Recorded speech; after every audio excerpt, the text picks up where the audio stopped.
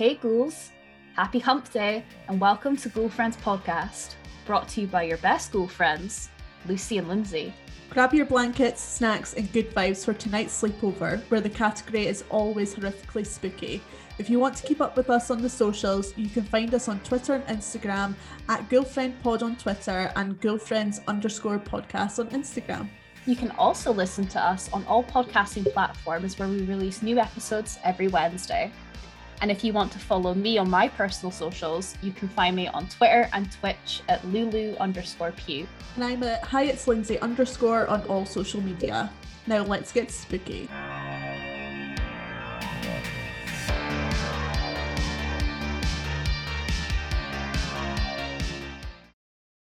Hey spooky babes, welcome to Ghoul Friends podcast.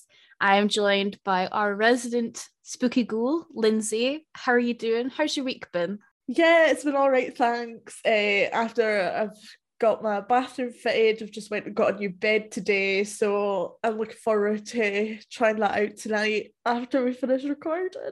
Oh, and you've had a bath recently as well. Like you're just living your best life now. You've got everything sorted. I've only had one bath this week, and I'm just like itching to find a time to have another one. So after work tomorrow, a Friday night, I'll be in the bath for a couple hours, I think. Oh, exciting. I'm getting everything prepped to go to Aberdeen Comic Con on Saturday. And it's quite funny because at first I was like, I don't think I'm going to go to this because it looked a bit shite, to be honest. But in the past week, the lineups actually look pretty good. Like today, they announced that the actor that plays Gimli in Lord of the Rings is going to be there. So it's like, no way. Yeah. And the guy that plays Andy in the first two Chucky movies is going to be there as well. So pretty good. God. Oh, that will be good. And then there's oh, you go. I just saw in the lineup that there was a load of actors from Still Game going. Yeah. I was like, I would love to. I semi-recently rewatched the whole series again, and then yet again was kicking myself for not going to the live shows when they happen, because that's it, they're all done now. They're never gonna do it again. And I'm just like, oh, I loved it so much. You could always take a train up and visit me. I'm just saying. Oh. I know, it's the wrong side of payday for me though. Well, I'll be seeing you a week today, or no, tomorrow, because we'll be in Newcastle. So we will, yeah. Oh my god, that's come around so quickly. Yeah, so we've been talking about it for ages. This is us finally going to see Dragula live. If anyone else is going, please let us know. Please do. Cannot wait to see the Boulets in the flesh, and Dali will need wet floor signs. It's Sigourney Beaver. Oh, so excited. I'm gonna bring my armbands, what you call them, floaties. Yeah. So everybody just absolutely gushing over Dali. Oh, it's gonna be great. It's gonna be great. But anyway, enough about that. We'll spill all the tea about that next week after we've been. But today, Lindsay, what we're talking about today is part of our celebration of women in horror. What's the theme? So this week we are looking at horror films that deal with issues pertaining to women. Just a kind of PSA, because I guess if any of our episodes are going to get any kind of flack from any potential incels who just want to have a moan at us, it would be this one. It just say that we fully understand that there are many issues pertaining to men as well, in terms of the way their bodies should look and the societal standards placed on them. But it is Women's History Month this month. It's our Women in Horror Month this month, and we want to talk about the ones pertaining to women. But I'm sure we will cover ones pertaining to men at some point in the future. But it's Ladies' Month. We're going to do lady things. Exactly. I could not have said it better myself. And on that note, what did you choose for today's episode? So I picked Black Swan. And why did you choose that? I you know what? It wasn't the first thing that came to mind for me, but I'm actually so glad that you chose it, because it's been a while since I've seen it. So the first thing that like popped into my head regarding Black Swan is that I feel like it deals with the standards put on women. It's very much all about like the Madonna whore trope and how women are expected to be both, and in an effort to achieve both, how damaging it can be on women.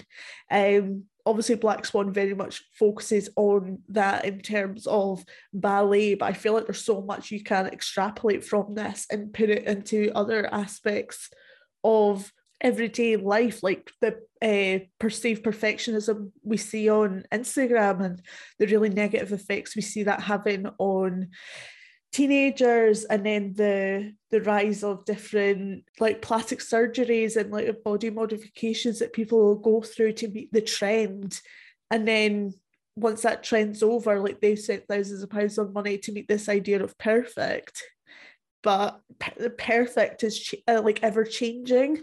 And I think as well it's interesting that this film was directed by a man, because you can see some ways in which I feel like men are putting their own stereotypes on women in this, and it doesn't always work. So I think that's quite interesting as well. Yeah, definitely. Like looking at it recently, you can definitely see that dynamic. It's the Virgin Mary and then the Mary Magdalene, and like you say, women have to be both, and it's the eternal struggle with that. And then, you know, this film also touches a lot on mental health as well, because I mean, our protagonist is coded as having OCD and really severe anxiety, and the relationship that she has with her mother. There's like so much to talk about with this film, so I'm excited to get into it. The film that I chose, a very different film, is A Girl Walks Home Alone at Night. Now, this is a film that I wanted to talk about for a while, just because it's like, it's not a film for everyone. I will say that it's a very art housey type film. There's not particularly that much dialogue, but it came out in 2014 and it went around the festival circuit. So it came out and it was released during Sundance. And in the past couple of years, I've seen kind of more people talk about it from a feminist perspective, because, you know, with our protagonist in the film, it's a nameless woman. The film is written and directed by a woman as well. And it just shows it's just quite interesting elements in it in terms of like sexuality and the way women are sexually pursued. And there's kind of the revenge side of it and women taking power, and like stylistically, it's a very interesting film. It's a black and white film. It's a very like gothic kind of style film, almost the likes of like The Lighthouse or Black Sunday. It's those kind of vibes. So, and I know you've never seen it before, so I'm really excited to see what you think about it. But we're going to start off with Black Swan. So take it away, Lindsay. I had the craziest dream last night about a girl who was turned into a swan, but her prince falls for the wrong girl and she kills herself. He promised to feature me more this season. Well, he should. You've been there long enough. And you're the most dedicated dancer in the company. Our new swan queen, the exquisite Nina Sayers. I'm Lily. You're gonna be amazing. Watch the way she moves. Sensual. She's not faking it. Seduce us! Attack it! Attack it! Come on! Where'd you get these? It's nothing. You sweet girl. Feel my touch. Respond to it. Is someone's hot for teacher? I don't want to talk about that. You really need to relax. It's the role, isn't it? It's all this pressure. I knew it'd be too much. I knew it. Ow, what's she doing here? He made me your alternate. The only person standing in your way is you.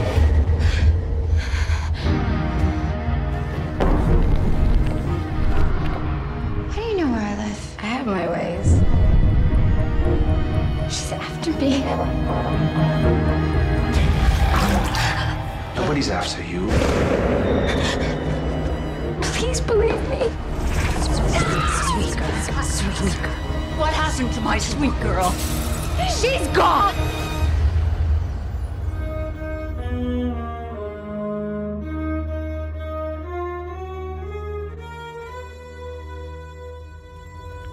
Okay, so The IMDb plot for Black Swan is a committed dancer struggles to maintain her sanity after winning the lead role in a production of Tchaikovsky's Swan Lake.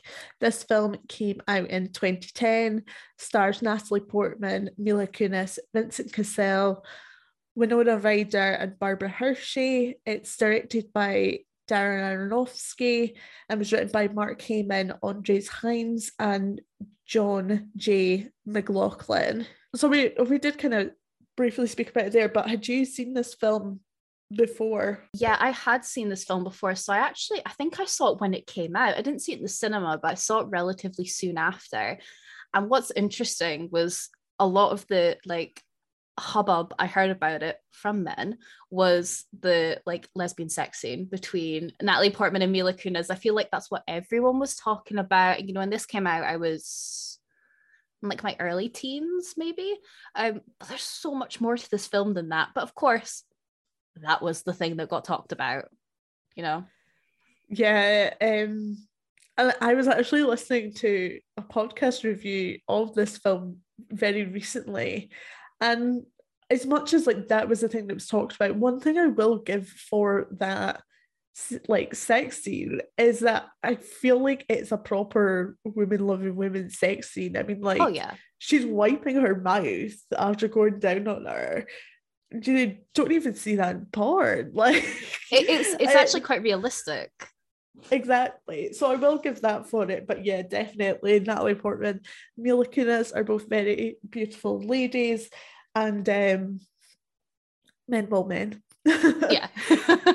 I feel like I don't want to talk about Darren Aronofsky too much because obviously we're doing Women in Horror Month, but I feel like I do have to speak about him a bit because his films are I feel like his films are so unique, and particularly his horror films. We have this, Requiem for a Dream, and Mother. All three films, a lot of people be like, that's not horror, but they are.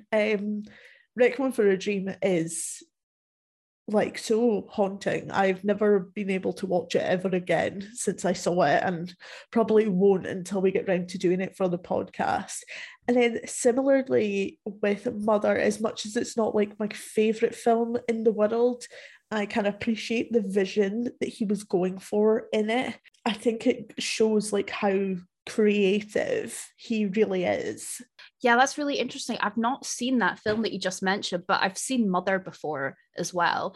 And it's so interesting because, like you say, like when people think of Black Swan or Mother, they think that's not a horror film. It absolutely is a horror film. It's a psychological horror film. And there is still the gore elements in it as well. But as we've said time and time again, a horror film doesn't need to have jump scares every 2 seconds. It doesn't need to be a bloodbath to be a horror film. So this definitely stands in the genre. And I think like with Aronofsky, he seems to deal a lot with like tortured artists and mental health. Like in his first film, Pi, like it's about like a mathematician and someone who's trying to use numbers to figure out the meaning of life.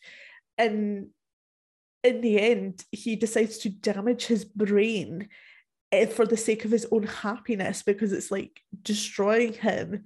And then like in this film, Nina basically makes the ultimate sacrifice for her art. In The Wrestler, which is very much like a sibling piece to this, it came out 2 years before. Mickey Rourke's character ends up dying for the art of professional wrestling. So it's like this obsession with perfectionism, and I feel like that's probably a bit of Aronofsky putting himself into his films, because from what I heard from the Mother cinema shoot, he was dating the lead actress at the time, Jennifer Lawrence, and I think the whole making of the film and the press tour basically tore them apart because it was just such a horrible process for him because he's such a perfectionist. So I found that very interesting. So the plot follows Nina Sayers, played by Natalie Portman, who works for the New York City Ballet Company, and they decide that they're going to put on a showing of Swan Lake, there is a bit of discussion at the start of this film amongst the dancers, which I thought was very interesting regarding ageism. And I was looked up like the ages of the actresses. And Beth McIntyre, who's played by Winona Ryder was 38 when this film came out. Really? And yeah, and they talk about her being like approaching menopause. She's not old. No. But that kind of ties in with this like obsession with youth that is in ballet, and we see more and more of this from Nina throughout the film. She's very much infantilized by her mother, and you just, a lot of her mannerisms, the way she talks, it's not like how a grown-up would speak. It's very baby-like, isn't it? It's doll-like. We've spoken about that a couple of times when we spoke about I think it was The Invitation, where we had a character that was like that as well. So yeah, you can, and that is a known thing in ballet. Like a lot of sports actually, like figure skating as well. You know, it's a case of once you turn, or gymnastics, it's like when you turn like 25, you're seen as old and haggard, and that's your career, which is really devastating because a lot of these dancers start, you know, working to the bone from a very, very young age. They're grafting their entire lives. They give up their entire body for their art to then have a very short-lived career. That is the thing about ballet, like, because they get you in 3 or 4. Yeah, like by the time you're in your mid-20s, that's your ballet career done. And in terms of like your body, your feet are deformed, you have hip problems, like you ruin your body for this art form. And that's not even talking about all the young girls who will start doing ballet, and then as they're getting a bit older and the ballet teachers start noticing that they're going to have a bum and a big set of boobs, and they're like, this isn't for you, and freeze them out, because there is a specific way they want the ballet dancers to look. And for women, it is having these boyish figures. But on the flip side, for men, they want them to have the pinnacle of the male body, the inverted triangle. They want them to be quite muscly on top and come down to like a really petite bottom. So yeah, it can't be the funnest experience in the world, and you really have to love it to stick with it. Yeah, I remember with I think most people know who Dita Von Teese is. I mean, she's the biggest burlesque performer in the world, but before she did burlesque, she was a ballet dancer. And I think it was at like 16. She was at that point where she was going to make it like her professional career. And I think she was going to go to this really prestigious ballet academy, but because of her figure, she wasn't allowed to do it. So that's when she went into burlesque. They're like, you're too busty, you're too like curvaceous, like you're not suited for it, you can't do it. So she had to give that up. I mean, she's had a great career after, which is amazing, but yeah, like you said, you can't physically control what your body looks like. Sometimes it's just genetics, and to have that thrown in your face, like, don't care how skilled you are, you're not getting in. It's horrendous. It's cutthroat. Yeah, it's just purely based on the way you look. The artistic director, Thomas, holds these auditions, and he wants one person to play the role of the innocent and fragile white swan Odette and the dark and sensual black swan Odile. And Nina auditions for the role, and she gives a flawless Odette performance, but not so much Odile. So I think in terms of talking about the Madonna whore trope, like, Nina is our Madonna, like, down pat. She's sweet and demure, and even you can see this even in like the way she dresses, pastel pinks, whites, like this fluffy scarf that she has on, very angelic. She has worked so hard over these years to nail every single move perfectly. But being Odile, being a bit reckless, having flaws, does not come quite so easily to her. What do we think of this scene? Because it very much sets us up for what this film is going to be about. I mean, it's a beautiful scene, and like even from the start, the score is stunning. But yeah, you can see the way it's set up. She is seen as our Madonna straight away. Like even if you like don't fully know those tropes, I think you can see that straight away. It's you know, these two kind of tropes battling against each other. You can just see the dedication as well in her eyes. She's like, I am going to, even at this point, I mean, you know, we get fully into this descent of it as the film goes on, but you already tell that she's in this for like life pretty much.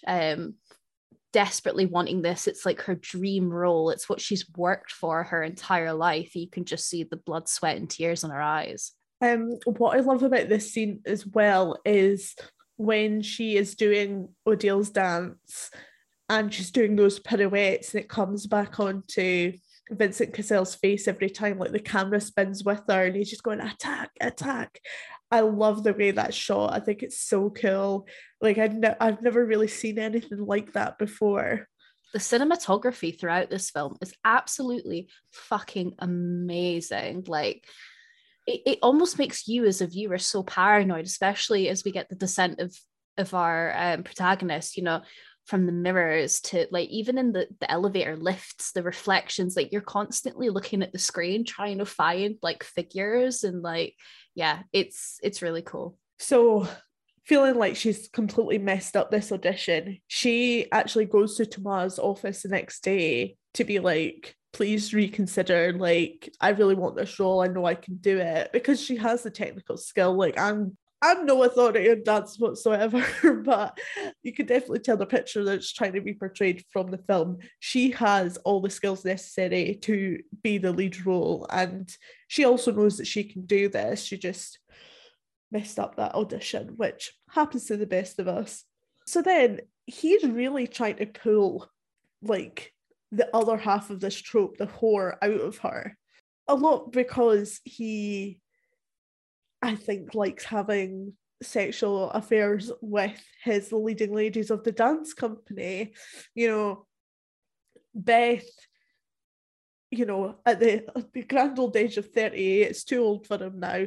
So he wants to replace her with someone else. Can I also just say, whoever did the hair and makeup on this thing, no, it was on purpose, but they made Winona Ryder look so much older than what she is.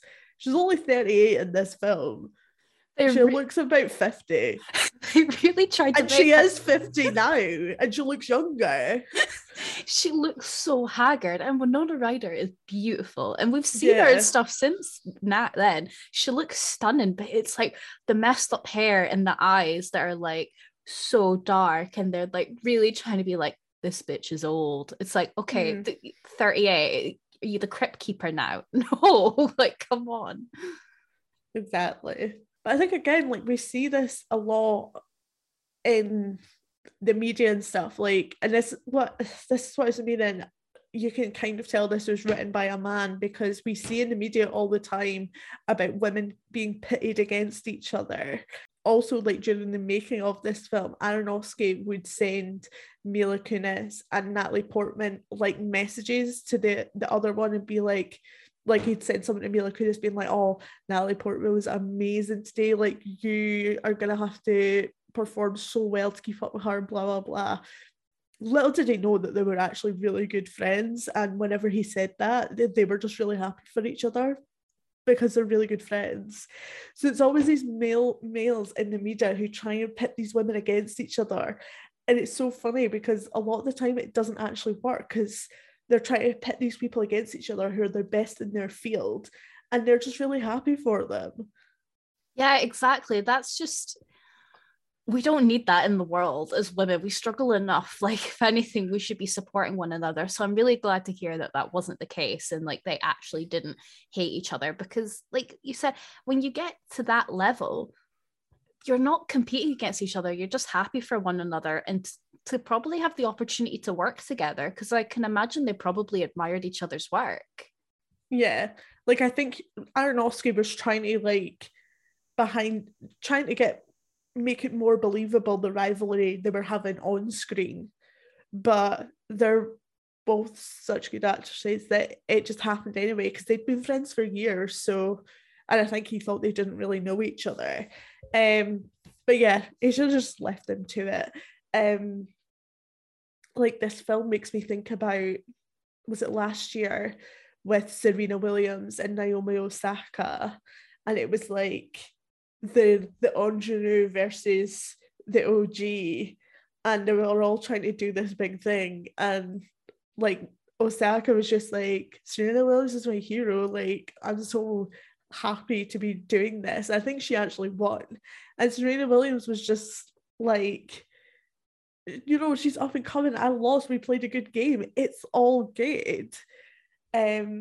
But here it's not really the same. Like, Beth kind of hates Nina, but it's not really because of the dance company. I think it's just being replaced. Like, she's being replaced as Tomas' lover. This is what like Beth thinks anyway, and as the lead, because she's been told she's too old, nobody wants to see you anymore. Like, it's very different. Yeah, it is very different. It goes completely beyond being part of the dance company, as you say. There's the relationship side of it as well. And imagine being told like constantly from everyone around you that this is the end for you, it's the end of your career, it's the end of your life, to then have this beautiful young upcoming performer take your place. Like, you're not going to be in the best frame of mind anyway.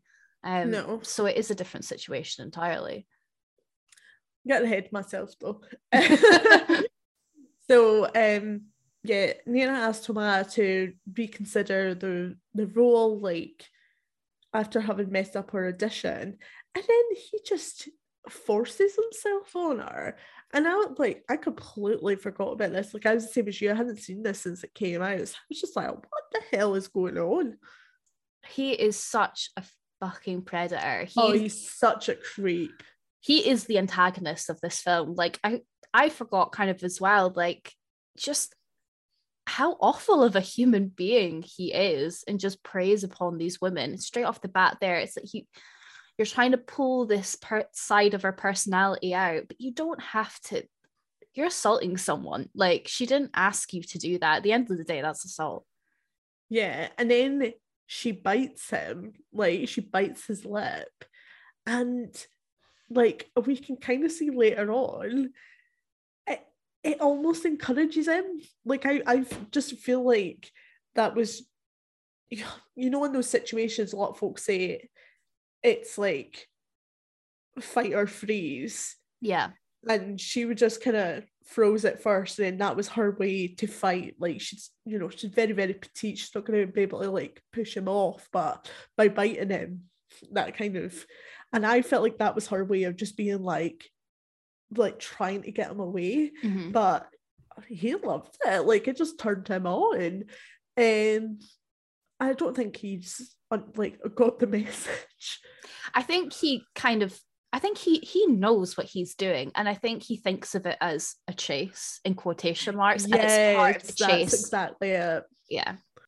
So in this encounter, like, Tomas said that he's going to give the role to Veronica, so like not to worry about it. And Nina like congratulates Veronica for her to turn around and be like, why are you such a cow? And then it dawns on her that he's given it to her. And it's like the way she runs to the toilets and phones her mum, like, again, it's very juvenile behaviour. So there is a gala to promote the new production, and this must be the way the dance company makes money, and lots of people with too much money giving donations. So here, like, Beth has a bit of a drunk breakdown regarding the situation. Like, they've made this big announcement that she's retiring, and that's not really the case. She's been forced out, and I can't imagine that was just a great experience for her. No, having to put on a face when you're like, actually the reality is not that. No, exactly. And Beth says to Tomas that she'll she accuses Nina rather of performing sexual acts on Toma to get the role. So I guess this kind of leads us to think that like Beth and Toma have been having a sexual relationship for a long time, because, you know, we've already seen him try and do it on Nina, so it's not exactly surprising. So the next day, it turns out that Beth has been hit by a car. Toma believes this was a suicide attempt by Beth. And then again, with, you know, it's just, that's not very far into the film, but the way these lassies like eat, sleep, breathe, dance, and like these little opportunities to be in the spotlight and to be Toma's favourite potentially as well. Like, she could very well have done it on purpose. Like, this could have been a suicide attempt, but it's never really made 100% clear. No, I think it's up to audience interpretation. I mean, I don't know about you, but in my opinion, I wouldn't be surprised if it was legitimate because of everything that she's gone through, and like, you've given up your life for this career to then have it taken away from you. She's probably thinking at that point, well, what have I got left? Exactly. So Nina visits Beth in the hospital and like sees Beth's injuries, and Nina has like such like an adverse reaction to this, because I think again the dancing is so in their blood. Like, she sees those like cages to try and like realign her leg, and just knows that Beth will never be able to dance again. Like, it hurts Nina to see it, because it's just like she knows how she feels about dancing, and she's like, Beth, if Beth has been the lead for all this time, she must feel the same way as me, and she knows that this will just like hurt Beth's soul so much, and it hurts Nina's, I think, just seeing it. Yeah, one thing I really like about this film is like the physical elements, because when we think of ballet, we think of it being very pretty. It's very pretty and it's very like polished and juvenile, really. But this film shows like the kind of nittier, grittier side of it, even from like, you know, like even the physio that's done on Nina. Like, I find that quite gruesome to watch, and like with the feet and everything, and like the deformities that they have on their bodies. And I was messaging you this earlier in the week, like the skin pulling and the scratch, like it's quite gruesome, but that's the reality of it. It's not pretty, like what you're putting your body through. Yeah, exactly. I find the scratching interesting as well, because it's like a form of self-harm that people don't really think about an awful lot. Like, I think when you hear the term self-harm, you think about cutting. And it's not always that. It's scratching and skin pulling and hair pulling and picking at your skin and all these other little things that maybe don't leave as notable of a mark, but are all still like part and parcel of the same thing, which is self-harm. 100%. They're all very legitimate forms of self-harm. And when it comes to the scratching as well, like, if somebody that has eczema, and I've had really severe eczema before where I've been in the hospital, and like, I wouldn't wish skin issues like that, like scratches like that, I've had that on myself, and it is so painful, and you wouldn't want to inflict that on yourself, you know, normally. But if you're in a stable state of mind, if not, that is a form of self-harm. Yeah, absolutely. So let's talk about Nina's home life for a second, because the whole setup with Nina and her mum Erica personally makes me very uncomfortable.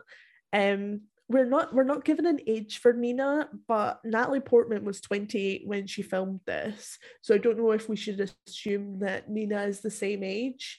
I mean, definitely over 21. We see later that her and Lily go out to a bar. Yeah, much too old to be as infantilized as she is. What do you think of Nina's home life? Yeah, it's very much, it just makes you uncomfy. Like, there's being close with your family, and then that's just, I think it goes beyond the point of codependency as well. You know, like especially the scene that made me really uncomfortable is when she's in her bed and she's like going through some self-gratification, and then she sees her mum sleeping in the room with her. That made me so uncomfortable. And just like, yeah, her mum's almost treating her like a doll, because like she's brushing her hair and changing her clothes and putting her in the bath, and like she shouts at her with her scratches and that. Like she sees her in all kind of states. It's just like there's no line, there's no privacy or boundaries afforded to Nina at all. And I think they alluded in the film again with age that Nina's mum was like 28 when she had her, and just kind of seen as that's the end of my career, that's the end of my life. So there's an age thing be it there as well. And I feel like she's like trying to live her life vicariously through Nina, but also trying to protect her and wants to keep her all to herself, because she doesn't have, well, it doesn't seem like she has anything else in her life. We don't see her with friends or a partner or anything like that. Her whole life is her child. Yeah, that's the thing. Like, neither of them really have friends, because we see Nina on her own most of the time. Like, she says hello and stuff to the other girls in the dance company, but there doesn't really seem to be any like warmth or friendship or anything there. Erica is, yeah, she's definitely living vicariously through Nina. It very much gives like those like kiddie beauty pageant vibes when the mum was like, I was wanting to be a beauty queen, and then like makes the kid do what she wanted to do. This is the horror version of Dance Mums. Yeah. But in some ways I'm like, I just think Erica just wants to be in control of her a bit, because it's like she kind of pushes her to go like as far as possible with the dance. I'm not even sure if it comes from a place of concern, but when she's like getting too into it, she just wants to pull her out. Because obviously for this show, Nina has to access a part of her mind, personality that she's never done before. Like, kind of reference the masturbation scene there. She does it in a very juvenile way. Like, pillow humping's kind of what you do when you're trying to figure out how to do it. It's so even on that side of it, she's not even masturbating. She's not even giving into that urge, because she wants to stay in this like pure demure, like childlike bubble for the sake of her mum. And it's sad. Like, I don't like seeing people live their life for other people anyway. I just think you should live it for you. Obviously, don't be a cunt, but don't set yourself on fire to keep other people warm either. So it's sad that even this, like, what I would call like a base adult human function, she's not been doing it. Not because she doesn't want to, but it's been to like so she can stay childlike to please her mother. Yeah, she's just been, it just makes you think like how she's gone on so long without being exposed to any of that. So I mean, we don't even know, but I assume she must have been homeschooled as well, probably, to be honest, because you would get exposed to that at school, surely. But yeah, it's just, I feel like with Nina's mum as well, like you were saying, she pushes her and pushes her and pushes her to the dance and then takes it away. I don't know what you think of that, but I think it's maybe jealousy as well. Like she's pushing her and then she realizes, oh, I wanted that. I don't want you to have it. Yeah, absolutely. And I think that is a thing with like mother-daughter relationships. Sometimes it can be a bit strained. Like it's okay when they're kids because it's like, well, I'm the adult and you're the child. But then as soon as they grow up and they start to do things that you wanted to do, maybe rather than just being happy that the hard work of like raising this child is paid off because they're able to live their dreams, they just end up being like, oh well, that was supposed to be me, and like resenting them, which isn't fair because, you know, Nina didn't ask to be born, so it's not fair. So Erica is like a big player in Nina's life up until this point. But we have a newcomer to the dance company in the form of Lily. And Lily is like the complete opposite to Nina. Like where Nina is Odette completely, Lily is Odile. She is the free-spirited, like sensual person that Nina has to access within herself to really play both of these roles. And Tomas kind of goes out of his way as well to say to Nina while like Lily is dancing, you should be more like her. What do we think of Nina? Not Nina. Nina's the main character. What do we think of Lily? I think Lily's such an interesting character because, as you said, she is the epitome of the black swan as opposed to the white swan. She's very sexually liberated, and there's nothing wrong with that either. She's proud of who she is, and she's very extroverted as well, and people are just kind of drawn to her, whereas with Nina she just kind of shies away. Like you said, she's absolutely the complete opposite. So, you know, as we go through this film, the relationship between them is really interesting. And then also when we get to like our final scene and the final performance, and like you think it's going to go one way and it doesn't, because, you know, the audience is kind of seeing things through Nina's mind, and that's not always what reality is. So it's quite interesting. Exactly. I really like Lily as well because she just like she knows who she is, and I think that's the thing about Nina as well. Like she is the version that other people have kind of made her to be. You know, people want to be your innocent perfectionist in ballet, and a lot of the times, like in society, when it's like, oh, what is an attractive woman, and a lot of the attributes they list off is like, it's actually children, like hairless being a big one. There's no such thing as a hairless woman. You only get hairless children.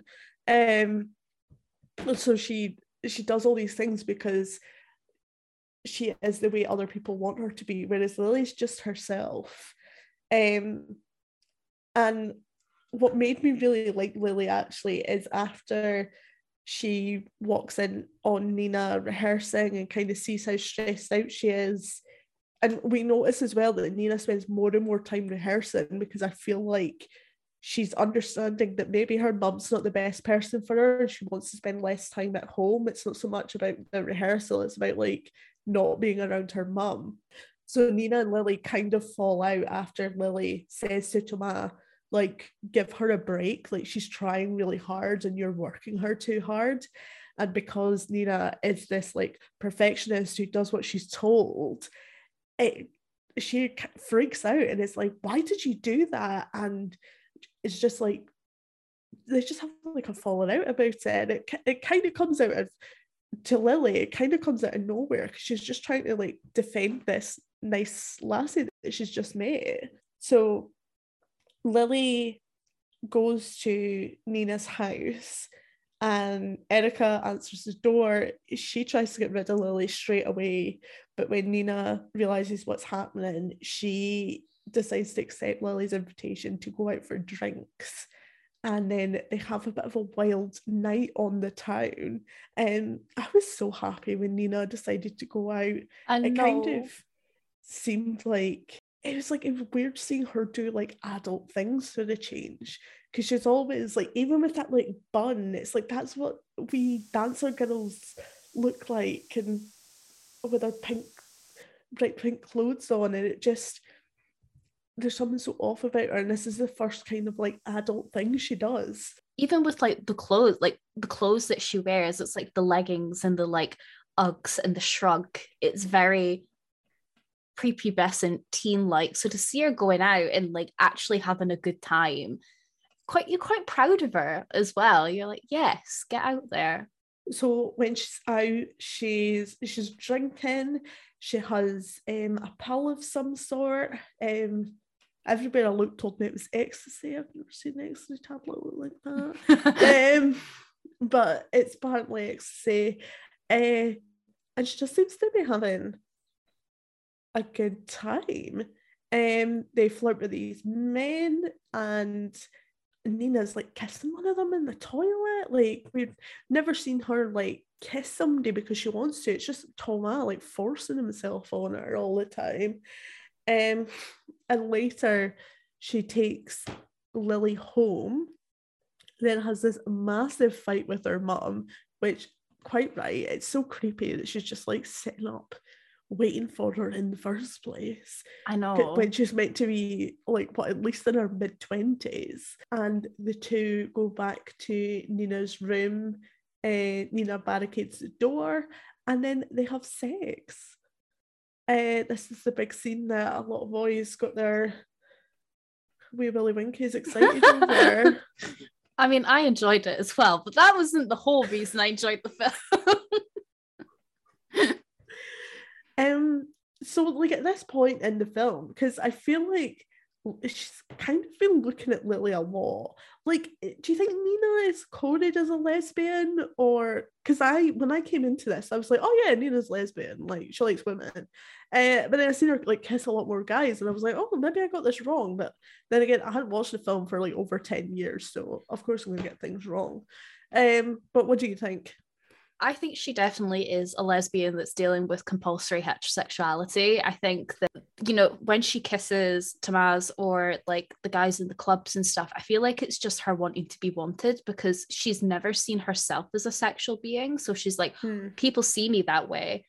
I've never had that before. So I'm going to not take what I can get, but you know what I mean? She's not going to say no to the opportunities. But the guys that she interacts with, she doesn't really have a desire for them, but she has a desire for Lily. Like, she's the only person I see her like actively looking at. And again, because she's been sheltered all her life, she probably doesn't even really know anything about her sexuality or that, hey, there's other things out there rather than just being straight. So I think she's a lesbian, but she's just dealing with the comp het, which a lot of people in the queer community do, no matter if you've been sheltered or not. So definitely. And like the way her mum is, I mean, we don't know anything about Nina's dad, so we don't know if she's like a product of a one night stand or if he just left or died or what. But I kind of get the impression that like Erica is similarly like very repressed that way. Like, I doubt she would have seen her mum date over the years, so there's like no exposure to like romance or sexuality even that way, because it's just been her and her stuffy old mum. So the next day it's the dress rehearsal. This is what like her and her mum were having a bit of a fight over the night before. And when Nina arrives at the dance studio, she sees Lily dancing as Odile. And this kind of sends her into a bit of a tailspin because she feels like Lily's going to take her role from her. She confronts Lily about the previous night, but Lily denies having gone home with Nina or having a sexual encounter with her at all.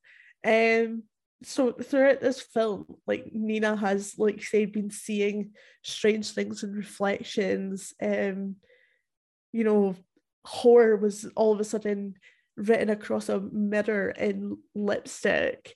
So there's a lot of things in this where it's like, can we really trust Nina? Like, Nina's kind of who we live this film through, but she's not.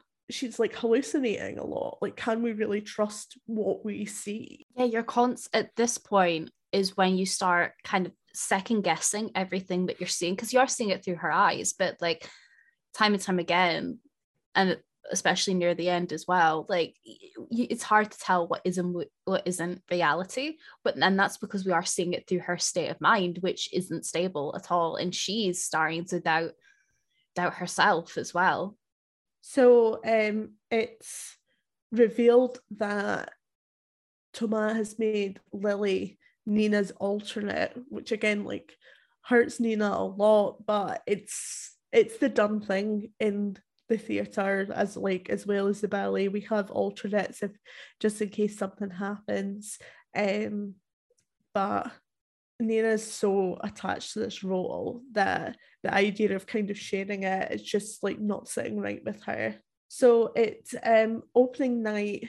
She yet again has another fight with her mother, and she shouts at her, I am the Swan Queen, you're the one who never left the course.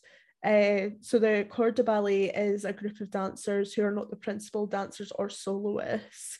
They're permanent part of the ballet company and work as the backdrop for the principal dancers. So this is again like them having a bit of a, like what we were saying before, basically about like Erica being jealous of Nina. Like Nina has become the lead role in something, and in Erica's ballet career, she never really got out of the corps. Like I'm more familiar with theatre, what we would call the chorus, like group of actors who like just sing in the background.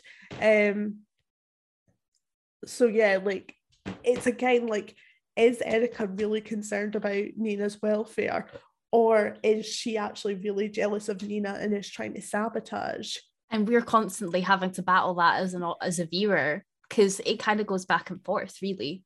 Exactly. Like Nina keeps having these hallucinations, like she sees people turn into like her as Odile, as she's trying to access this part of her psyche so she can play this role well.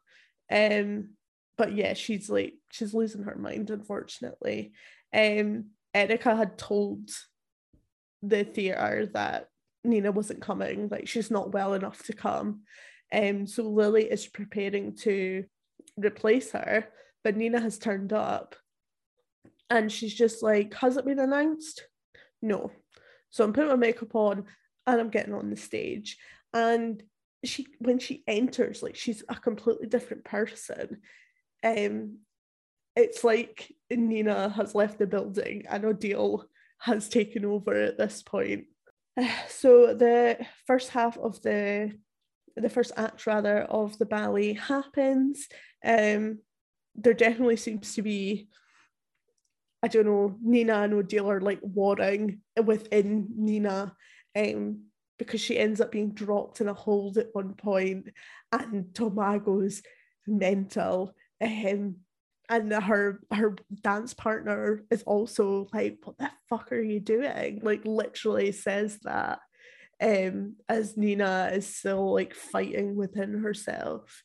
And I think like after this, one of the more shocking parts of the film happens. So she goes to her dressing room and finds Lily dressing up as Odile to like replace her in the second half, and she's kind of taunting her, just saying like, oh, you were rubbish, like I'll just take over because you can't handle it. And they have a confrontation. Nina shoves Lily into the mirror, which breaks. She grabs a bit of glass, and Lily is like transforming into Nina as Odile, and Nina stabs her, killing her doppelganger. And then she drags her into the bathroom to hide the corpse and hide what she's done. And at this point, I had actually forgot that this is actually a hallucination. So I was like, shook. You were shook to your core. I was like, I just, I wasn't expecting her to go as far as that. No, and I think like I'm trying to remember when I first watched this, but I can imagine when you first watch it, you're not thinking that's a hallucination at that point because of how far her mental psyche is gone. You're like, she could definitely do that. So I believed it at that point. Yeah. Because it's that way as well. Like you just think that she's hallucinating herself onto Lily. Yeah. Not that the whole thing is a hallucination. So yeah, it's really shocking. And you don't expect the rivalry to have got that far, because it kind of seems quite fresh as well. Like it's not that long ago we found out that Lily was the alternate and how much this affected Nina. So it feels out of nowhere while also not being out of nowhere. Nina is someone who's been very put upon for a long time, and I think anybody who's like that eventually just has that break in their psyche, and she's obviously had that. So she hides Lily in the bathroom, transforms to Odile for the second act, performs the second act flawlessly, and then while the audience is giving a standing ovation for the second act, Nina just goes up to Thomas and gives him a big old kiss, which shocks him in a good way. I think he's like, oh, we finally got the Odile that I've always wanted out of her. But for me, it's just like, I saw that and I was just like, she's really far gone now, isn't she? I was thinking that as well. And also, like, I just want to say like in the performance bit when she comes back on as Odile, the special effects, it's almost like an animation thing where her skin is turning into the feathers. That's beautiful. Yeah, like see when she dances with the feathers and then you see like all the ballet movements and where the wings are supposed to go. It is actually like quite stunning. Like they should maybe incorporate that into the actual show.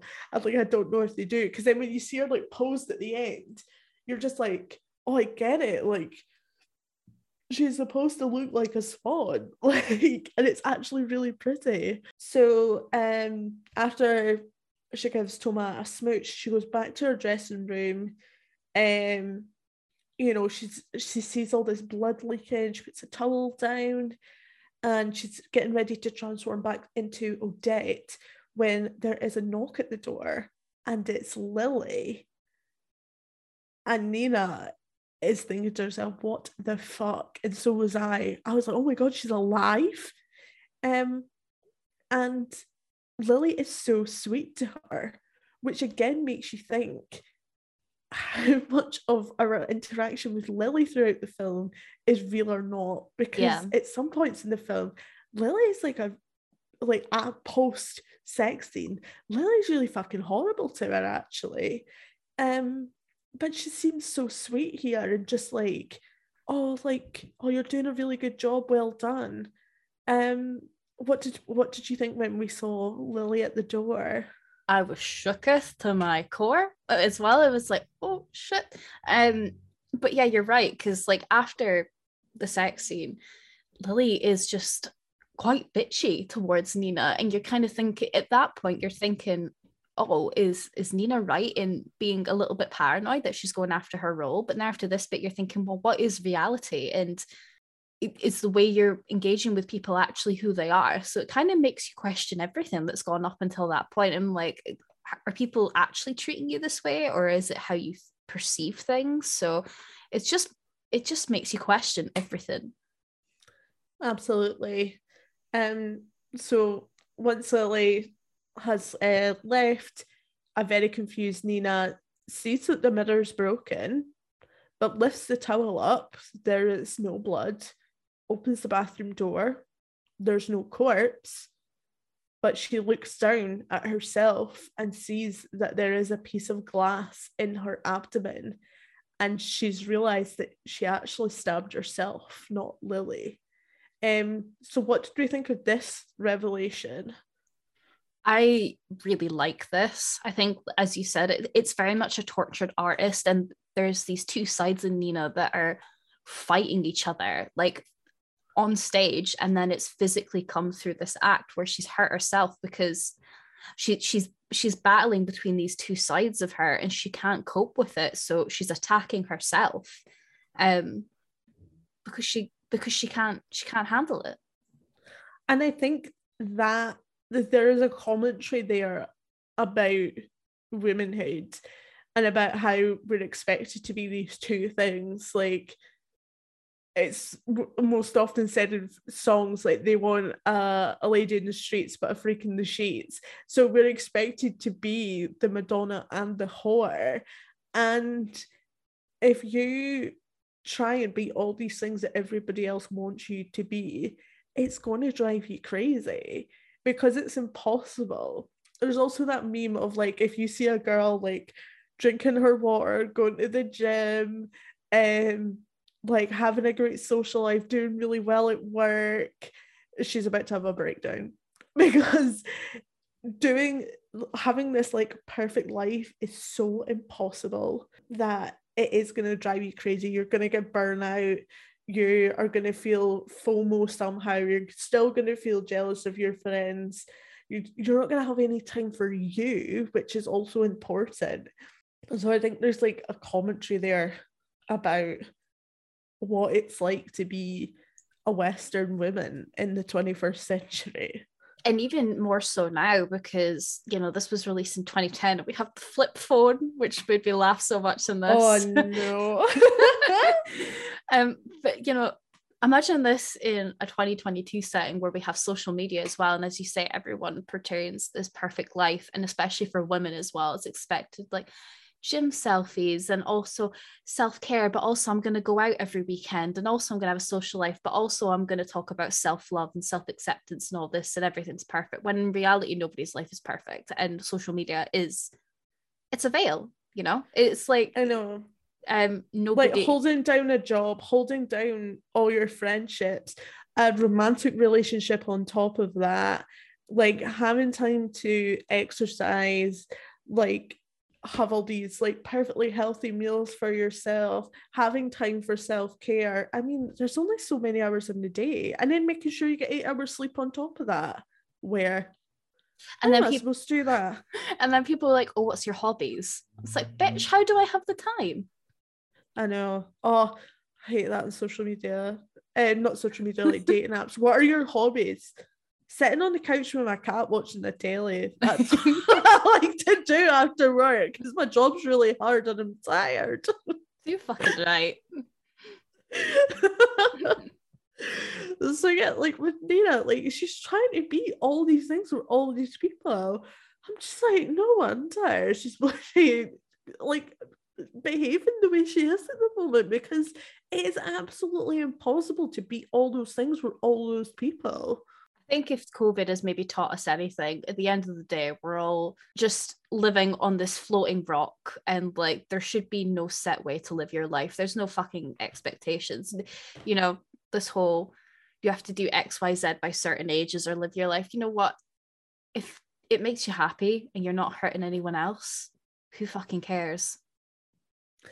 That's the thing as well. Like, we're talking like specifically about ballet in this and how there's a bit of ageism, but you can extrapolate that to like sports in general, and how, like we said earlier, like people are expected to retire at these ridiculously young ages. It's just like, look, if you're enjoying it, just keep doing it. Like, that's it should be the main thing, surely. Like, especially if you're good at it. Like, if I was good at, you know, for poor Beth, she was good at 37, she's still good at 38. So just leave her alone. Leave Beth alone is the plot of this film, basically. Exactly. So Nina continues the final act of this ballet, which ends with Odette throwing herself, like Odette killed herself in the end, and so Nina has thrown herself off this cliff as Odette lands on the mattress. The theatre erupts in applause, and Thomas, Lily, and all the other dancers come round to congratulate Nina on just like an amazing show. And I think it's Lily who notices that there's something not right, and the blood is starting to spread, and Thomas is shouting for someone to get help, and Nina just replies that she was perfect. And then we get a fade to white, which, like I was saying, this is a sister film to The Wrestler. It fades to black in the end. This film fades to white. So we have kind of implied that Nina dies in the end, but a lot of people say that it's more up for interpretation than it being like set in stone. What do you think at the end of the film? I do get that it's up for interpretation. In my personal opinion, I do think she dies, because she dies for her art. But I do love the ending of this film, and she feels like almost at peace. You know, she's like, this was the role I was meant to play. I've given my all. That's me done. You know what I mean? And you know what? Fair enough, because she's been through the fucking ringer. So yeah, I think she dies, but I think it's a good end to the film. It's sad, but it's also realistic in the context of this plot. Yeah, exactly. Like, she set out to achieve perfection, and she did. So kind of, I think this again says to like the way people are just like, I don't know, like thrown out and recycled in this kind of industry. It's like, she's done what she set out to do. She has no purpose anymore. So she's kind of taken herself out. Does that make sense? Yeah, she's wanting to go on her own terms almost, because, well, we've seen with Beth as well, it's kind of like no life after ballet for these performers. So she's like, I want to go on a high, and this is going to be the highest I'm ever going to achieve. So I'm going to go in a blaze of glory, if you will. Thomas calls her his little princess, which is the pet name he previously gave Beth. So that's as well like a signal to her that she was perfect in his eyes, because that's what he used to call Beth, and he has referred to Beth in this film previously as being perfect. So this film was a massive Oscar film the year it came out. It was nominated for 5 different Oscars. It won one. Natalie Portman won Best Actress for playing Nina. Well deserved, I think. Since the film came out, and like even during the Oscars, there was like a bit of controversy, but they, like, the producers behind the film managed to quieten it down until after Natalie won her award. And it's that Natalie actually, there's a debate as to how much dancing Natalie Portman actually did in the film. So a big part of like her Oscar campaign was the fact that she trained as a ballet dancer for 1.5 years, which like nobody's disputing that. But there is a woman who came forward who was like, actually, I did all the dancing, and they just superimposed Natalie's face onto mine. And there's been debate for years over how much dancing Natalie Portman actually did in the film. This woman has come out and said that it's about 5% Natalie, whereas Aronofsky has said, no, it's more 80% Natalie and 20% this woman. And they say that they got the professional ballet dancer out more for like the more technical dancing. That's very interesting. I mean, there's no doubt that Natalie Portman would have worked her arse off for this role, you know, physically training for it. But, you know, like you're not, even if you do it for 1.5 years, you're not a professional dancer at that point. So you're going to have to bring someone in. And we see it time and time again. You know, there's a reason we have stunt performers and we have dancers and all these other people, because, you know, there's only so much an actor can do physically unless they've been doing it their whole life, you know, whatever role they're playing. But yeah, that's quite interesting, because this other performer who, you know, played those parts deserves just as much recognition, because she would have also worked her arse off, and she's a big part of the film as well, especially stylistically and visually. So she said, like, in interviews, she could remember her name, like he referred to her as just like she, but she said in interviews and stuff that she did about it, she's like, she wasn't really bothered about her getting recognition. I think more for her it was that she had been ballet dancing for 22 years. She'd been doing it since she was 4 years old, and she just hated the idea of people being like, oh, Natalie Portman can dance just like a professional after 1.5 years of training, because she's like, countless people have not dedicated their lives to this art form just for us to be told that some person with like no dance background mastered it in 1.5 years, because it's not possible. So I think she was just wanting more respect put on ballet rather than just someone being like, oh, it's really easy, Natalie Portman did it in a year and a half. Yeah, that's fair, because that would be a slap in the face to every ballet performer out there that's like dedicated their lives to it. Yeah, definitely. I think the other tiny bit of controversy this film got into was that it's very similar to the 1940s film The Red Shoes. It's about a ballet dancer who gets these magic red shoes that make her dance to death, and her plotline and Natalie Portman's plotline, Nina's plotline rather, in this film are very, very similar. Like even the shot of Nina doing the pirouettes that always end on Thomas, that is taken from The Red Shoes. So some people wondered if there was a bit of like plagiarism there, but I don't think so. I think it's more inspiration. So with that being said, let's get into the box office. So last week we were saying like, oh, these are the biggest numbers we've ever dealt with in terms of box office. Okay, we've beat that again this week. So the film had a budget of 13 million and it brought in $329.4 million at the box office, which it kind of surprises me and also kind of doesn't. Like, not every Oscar film gets loads and loads of money at the box office. Like, I would love to know how this charts in the 2010 like box office in terms of like how far up like the top 10 it is, because surely God it must be in the top 10. But it was also one of the biggest films of the year. I remember this having a really heavy advertising campaign. Loads of people were talking about it. Like, everybody was talking about Natalie Portman's performance in it. Like, there was loads of buzz about this film. Do these figures surprise you?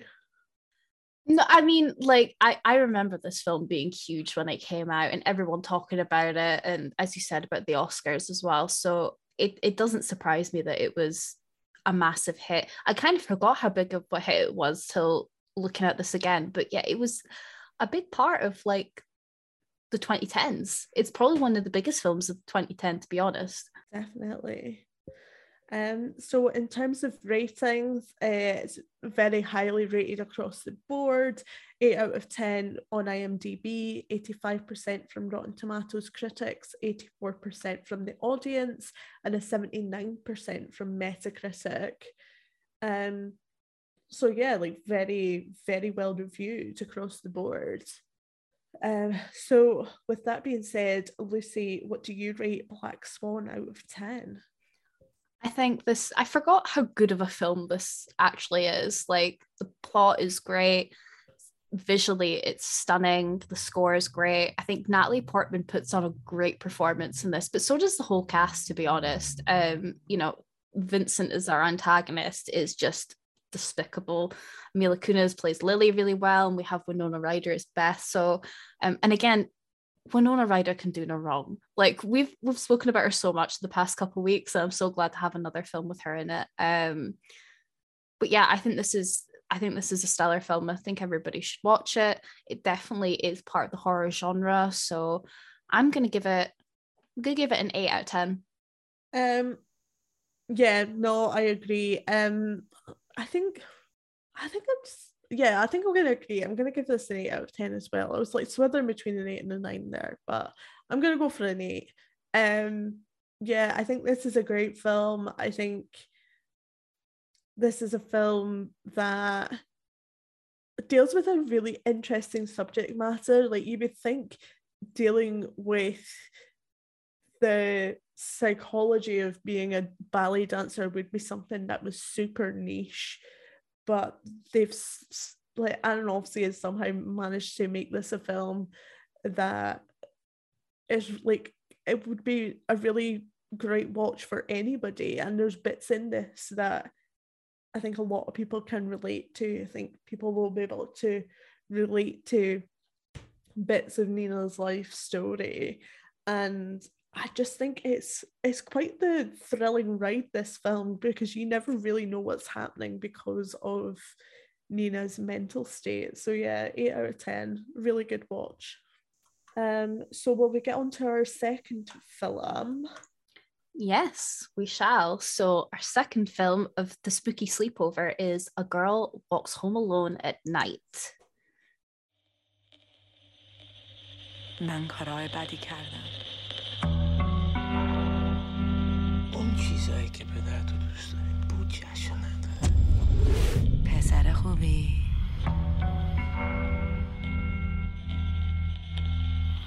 دروغ نگو. تو پسر خوب هستی. چراغو خاموش کن. نصف شبی کجا بودی؟ دختر در تاریکی کن دقت. منو نمیدونی. چرا دنبال منی؟ چیزی که میبینی دزدی؟ نه. پس چی هستی؟ من بدم.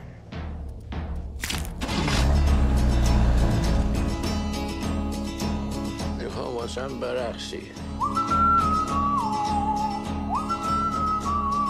اگه الان یه دونه طوفان میامد، یه دونه طوفان خیلی شدید از پشت اون کوه،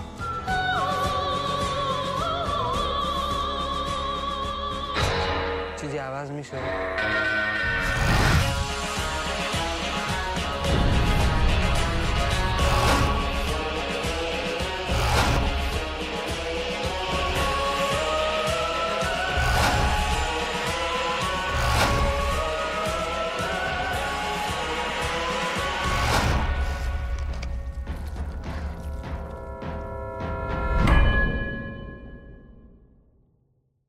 This film was released in 2014, as we already alluded to before. The IMDb plot is as follows. In the Iranian ghost town Bad City, a place that reeks of death and loneliness, the townspeople are unaware they are being stalked by a lonesome vampire. That's a very cheerful plot synopsis. The cast for this film includes Sheila Vand, Arash Marandi, and Marshall Manesh. This was directed and written by Anna Lily Amirpour, and this is her directorial debut. And kind of as I'd mentioned before, this film, I don't think it got a cinema release, but it was debuted at Sundance in 2014, and then it was picked up by Vice Films afterwards. And then like a few years after, it kind of became quite well known in the horror community. Like I've heard quite a few people speak about this, especially in like the past few years. It's quite a feminist film, and obviously stylistically it's quite unique.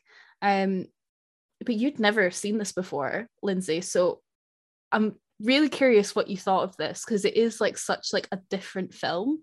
What did you think?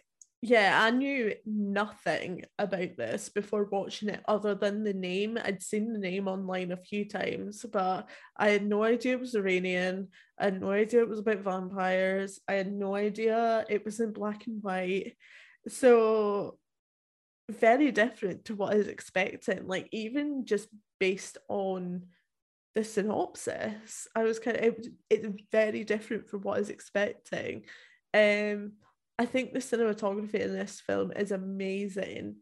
But what I will say is, for people like me whose minds sometimes wander, like you need to keep an eye on this film.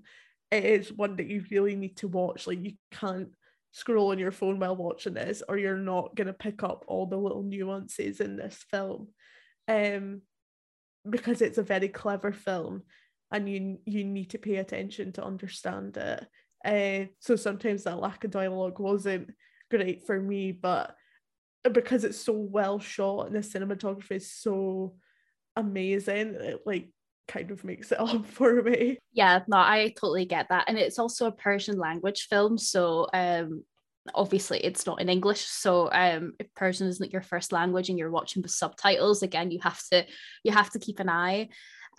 Quite interesting, and like I know I'm kind of jumping a bit, but I was having a look at Anya's other like filmography, and she's actually partially deaf, and that's why she has a lack of dialogue in her films. So she's got two other films. So apparently that's like a running theme throughout her films, is like more about the score as opposed to the script. That makes sense, because like people who are hard of hearing do still like really enjoy music because they feel like the vibrations of the different tones and pitches and all the rest of it. And that's why there's been a big push lately to have more signers at festivals, because there's a lot more hard of hearing people there than you think. Yeah, exactly. So as we kind of alluded to, this is an Iranian film. It was actually filmed in California, but Anya, the director and the writer, she says that this film was a representation of her intersectional identity, because she's born in the States, but her family is Iranian, which I think is really important to note, because I think if we were to have an American director and a male director for this, it could definitely be seen as cultural appropriation in my eyes. So I think it's really important to note that. But the reason I kind of chose this for women's issues, I thought it was just quite interesting because there is feminist undertones in this film, and a lot of people relate this film to another vampire film called Let the Right One In, not the American version. I think is it the Swedish version, the first version? I don't know if you've seen the original Let the Right One In, but it is quite similar vibes. No, it's one of those, it's been on my like Amazon list forever. I think it's Swedish, isn't it? I think it's just called like Let Me In. Yeah, yes, yeah. Yeah, it's been on my list forever, but I've not got around to it yet. So before we get into the plot, something that like a lot of people say about the analysis of this film, and the reason it was like filmed in the States and stuff like that, is because it was without the constraints of censorship that would govern Iranian cinema. Like this would not fly if this was filmed in Iran. And it challenges quite a lot of Islamic ideals as well, and femininity and sexuality and what can be tamed and controlled of women. And we have, this veiled character, and she's just called the girl. She's never actually referred to as a vampire in this film, funnily enough, as well. Like they use the word Dracula, but nobody says vampire. But we'll get into the plot as well. So we start off, and again, black and white. We have this young, hardworking Iranian man who's called Arash. And I don't know if you got this vibe from him, but they purposely tried to make him almost like a James Dean character at the start, because he's got his convertible, he's in his like white vest. What did you think? Yeah, I was gonna say he's very James Dean, like very attractive, and he's wearing like the jeans and the white t-shirt like him, and just the way he just like picks up this cat as well, because cats just don't go to anybody. Like cats are very particular, because I'm like, I don't know if it's implied that it's his cat or if he just sees it and he just takes it home. Like I don't know. But yeah, he's very cool, like very handsome with his nice car. Yeah, very much got James Dean vibes. And being a cat lover, I mean, that just makes him 10 times more attractive. I saw the cat and I was like, oh, this is going to be a nice film. The cat is basically the main character of this film. I know. I love as well that like the cat just basically turned up and they were like, we like this cat, we're gonna like, the cat's a good actor, and like it even gets a credit in the film. I think that's awesome. It's amazing. Love that. So yeah, we have Arash, and we find out a little bit more of his home life. So he takes care of his father, Hossein, who is a heroin addict. He's been struggling with that. He's lost his wife, and they're harassed by this horrible drug dealer called Saeed, who takes Arash's prized possession, which is his convertible, in exchange for the money that his dad owes him. What do we think of the father in this? Because he's really kind of struggling with addiction, and Arash is just kind of he's stuck in this situation, which is because of his father's consequences, because he owes all this money to this like horrible drug dealer. What do we think of the dad? And then, what do we think of our said drug dealer? Because he's a bloody piece of working. I don't even know how to describe him. He's just, that's all I can say, just blah. So for starters, I couldn't believe Hossein was played by Ranjit from How I Met Your Mother. I kept looking at him and I was like, I know you. And then I looked it up. I was like, no way. So I thought that was really cool. But yeah, I know people have like differing thoughts when it comes to people who suffer from addiction. Like, I am very much in the camp of like feeling sorry for them, like having a bit of compassion towards them. I don't think anybody when they're younger ever grows up and is like, I want to be addicted to heroin, because it's not fun for anybody, and he's obviously going through a really hard time. And yeah, as the kind of demon of addiction is, it's not just affecting him, is it? Like, I think it would be fine if it would just affected the singular person, but it's also affecting his son now. His son goes out and sells drugs to try and make back the money that his dad is spending to feed his habit. And then, you know, he says, Arash says at the start of the film, like, it's taken him 2,000 odd days to work for this car, and I'm sure it works out at like 6 years or something, and then it's just taken from him because of this like demon that his dad has to deal with every single day. So I just find it really sad, to be honest. Yeah, and also just you can tell that they live in very much like a life of poverty. Bad City, as it's called, which if the name doesn't allude to it anyway, it is definitely probably like an industrial city, and it's very working class. And you know, I'm very much of sympathy as well, because, you know, nobody, as you said, nobody asks to be a drug addict, and, you know, things happen in life and shit happens, and, you know, we don't ask for these things. And especially I can imagine an environment like that where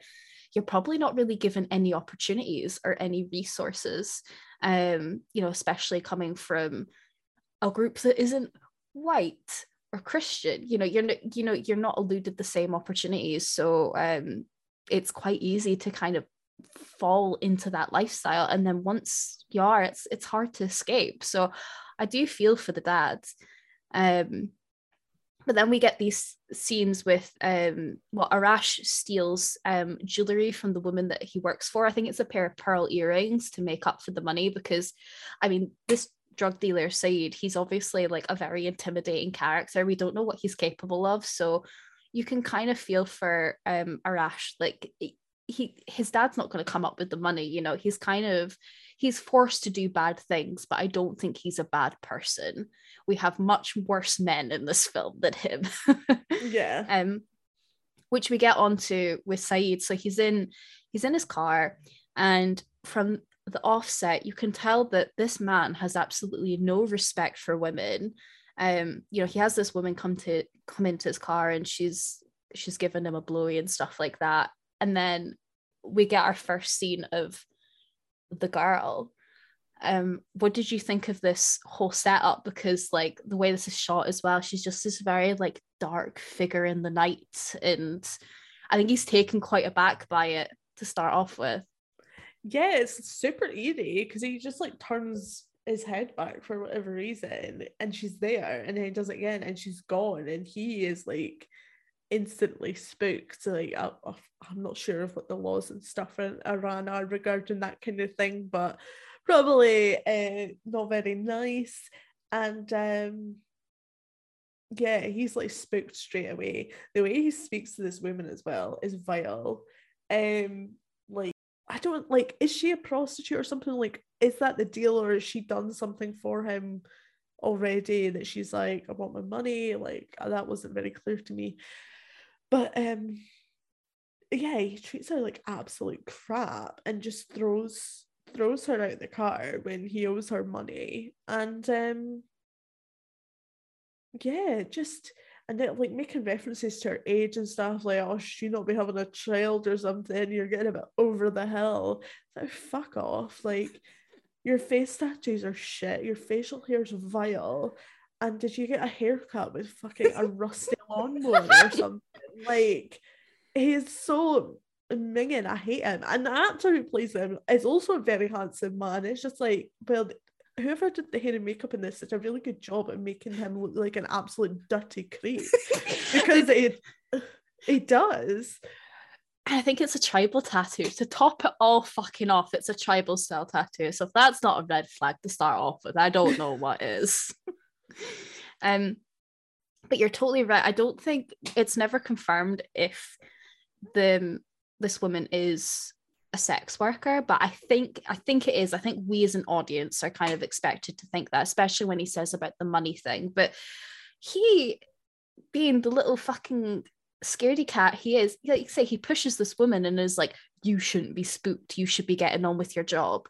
You're only saying that because fucking fragile masculinity is shattered because you got a bit of a scare. I know, like he gets a bit of a scare and it just like shrivels up into a little maggot again and he's all embarrassed, like, go away. So he eventually comes across our character again, who has no name, just referred to as the girl.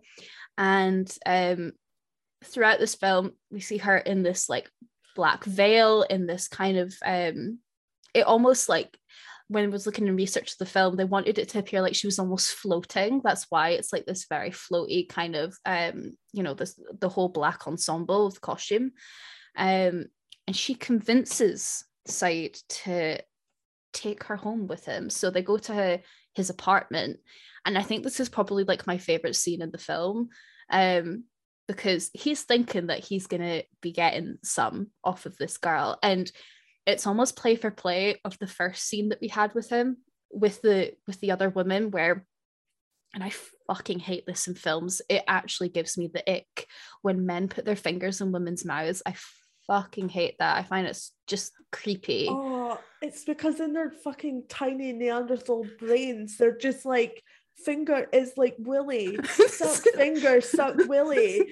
It's just like, stop it, go away. The fingers hands out my mouth. The fingers are probably bigger than the willy, to be honest.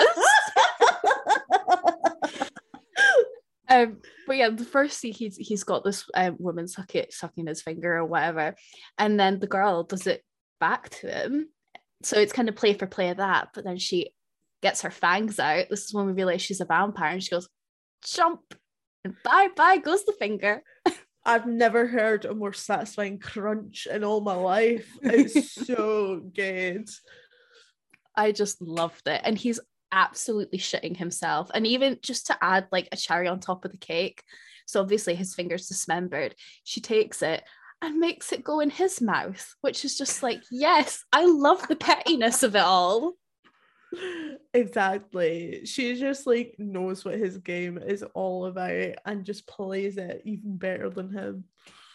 And I think this is like a really interesting take on, our theme this week of women's issues, because again, it's playing into sexuality, but in a different context of, where this film is set, especially with the likes of religion. Women are, and again, I identify as an atheist, so I'm never going to claim to know anything about any other religion, but from, what we see, what we know, can imagine women in Irania are very much repressed. It's just about, the sexual dichotomy there. It's quite an interesting conversation to have. What do you think about that in this film? Because that's quite a big part of this film as well, is like the religious undertones.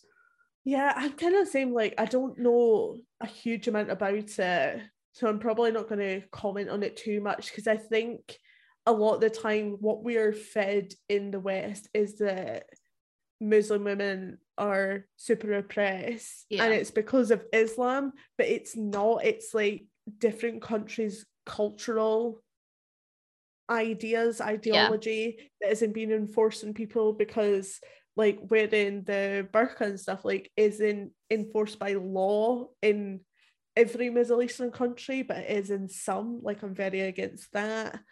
And the way like Islam has been warped by these cultural ideologies to the point in the West, it's something that a lot of people are very fearful of, because all we've been shoved down our throats is a version of Islam that does sound very scary, but it's also very inaccurate. So I think it does a good job of portraying that that some of those countries are like that, and it is repressive, and it is something that should be hidden away. But I also like how this girl this vampire girl is just like doing back to these guys what they do to the women. Because I think sometimes, and this is just like a more of a general thing, like in sexual encounters, I think men do things to women a lot of the times that they would never have done to them, and it could be very aggressive and violent, and you know, certain positions, like, and maybe the woman's not comfortable with it, but they get pushed into it, and men just like want more and more and more of women, but when you ask for it the other way around, it's not always reciprocated. So I think it's interesting that this is the angle she kind of goes down. She does back to these men what they do to these women. Yeah, exactly. And I think it's so, I really like the fact that with this character of the girl as well, it's not her that's being put in those circumstances, it's her fighting for these other women.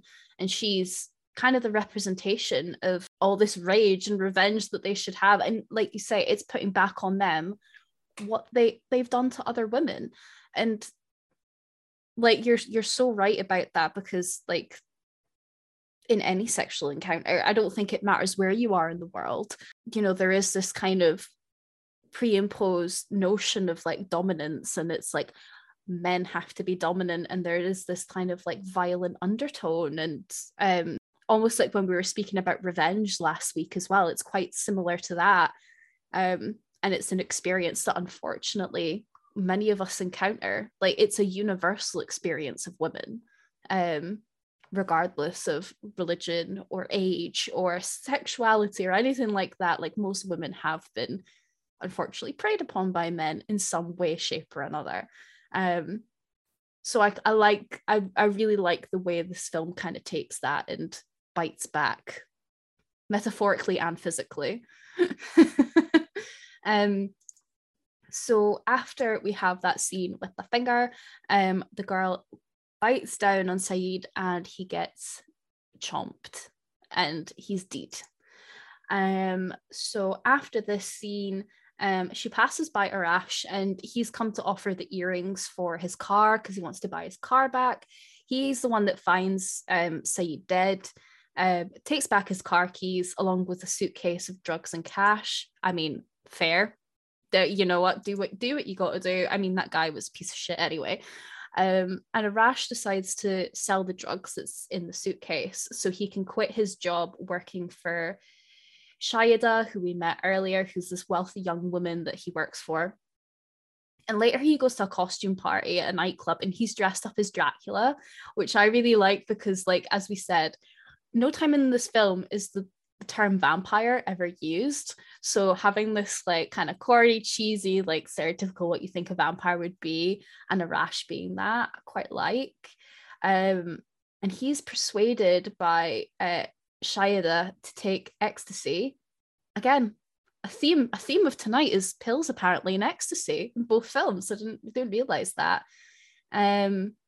And under the influence, he becomes disorientated and he gets kind of lost in the streets at night. So what do you think of like these scenes and like Arash as a character? Because we're getting to know him a little bit more, and he almost seems like, even though he's stuck in these like very horrific situations, he's kind of got a little bit of an, I don't know if it's an innocence about him, but he's very likable. Yeah, he definitely is. Yeah, because like with the situation with the drug dealer, like he's very much been forced into that kind of, like, obviously he's just trying to help and support his dad. It's not like it's him that's doing the drugs. And then like we see him doing the gardening, and it's not really made clear like if he's doing it because he loves it or if he's doing it just like as a job. But yeah, when he's stealing stuff from his employers, then it's a shame. It's obvious that he fucking hates it and wants to get out. I thought it was terrible that Shayada did not want to get off with Irene and James Dean and goes after this other guy. I was like, what are you thinking, hun? But I don't know if there's maybe, you know, the UK is very classist. I don't know if there's maybe a similar thing in Iran, and they're just like, she's just like, not with the gardener, no, I don't think so, and wants to go with someone more like her level, her class or whatever. But yeah, I would go with Irene and James Dean, definitely. I don't blame you. He's a good-looking guy, probably would know. Very handsome.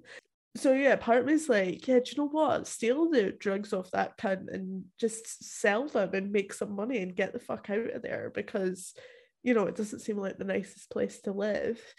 But I thought this scene was so funny, like watching him take the drugs. I feel like it's always this thing like, oh, Euphoria romanticizes drug taking and all this stuff. But I'm like, he actually looks like he's took something. A lot of times in these films they're just like, oh, just look a bit spacey and like floaty, and that's it. It's like, no, he actually looks like he's away with it in this film. So hats off to Anya for directing that, like making it look more realistic. And then him being all disoriented afterwards. When he's asking the girl, he's like, where am I? And she says, Bad City. And he's like, I live in Bad City. That made me laugh so much, because that's the kind of thing I feel like that's the kind of thing I'd do. I'd be so confused.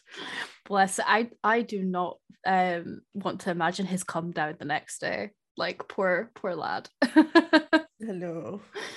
But yeah, I just find him a very likable character. Like I said, I feel like he does these things that are bad, but it's because of the environment he's in, and he doesn't really have any other choice. And really, unless he sells these drugs, because he's not going to be making very much money as a gardener, it's like, how are you going to get out? You know, we see this even in the UK, you know, in like really deprived parts of the UK, and there's next to no government funding and there's no jobs in the area. It's like, how are you going to get out of your situation when there's nothing available to you? So you have to kind of understand why people maybe sometimes go to a life of crime or drugs, because it's their only viable way of like actually making some money in the world and getting out. Not saying it's a good thing, but I like it when we have morally grey characters in films, because like not everything's black and white and nobody's perfect, you know? Yeah, no, I agree. So after this, as I say, bless him, he ends up lost on the streets, as we sometimes do after a nightclub. You know, it's after 3:00, you don't know where your mates have gone, he's wandering about. So Arash is around the streets, and he finds this woman with the chador, and she's like listening to music alone in her apartment. She's skateboarding, and funnily enough, I think it was Anya that actually did those skateboarding scenes, because she's a skateboarder herself, and that's why she put those scenes in. Oh yeah, because her and Sheila Vand could be twins. Oh yeah, they look so alike. I thought the girl was like Anya Lily Amirpour, and it's not. Like the whole time we're watching the film, I'm like, are they sure? It's definitely her, isn't it? But no, that is right. I did read that as well. Anya is doing the skateboarding, because she does skateboarding. It's good for her. I always wanted to be a skateboarding girl when I was younger, but I have zero coordination, so like I'm clumsy on 2 feet. Don't put me on fucking wheels. Like we're just basically in awe of her, because not only is she a great director, but she can skateboard as well. Imagine she's a triple threat. Want to know what the other thing is. But yeah, so the girl is listening to music alone in her apartment. She's also known as the woman with the chador. That's what I was saying earlier. And she comes across Arash in the night. He shows like a lot of vulnerability and compassion. She feels sorry for him, so she takes him home. And they're listening to music, and we have a scene where we think she's going to bite him on the neck, but she doesn't. She resists it, because I think she realizes like this isn't a bad guy.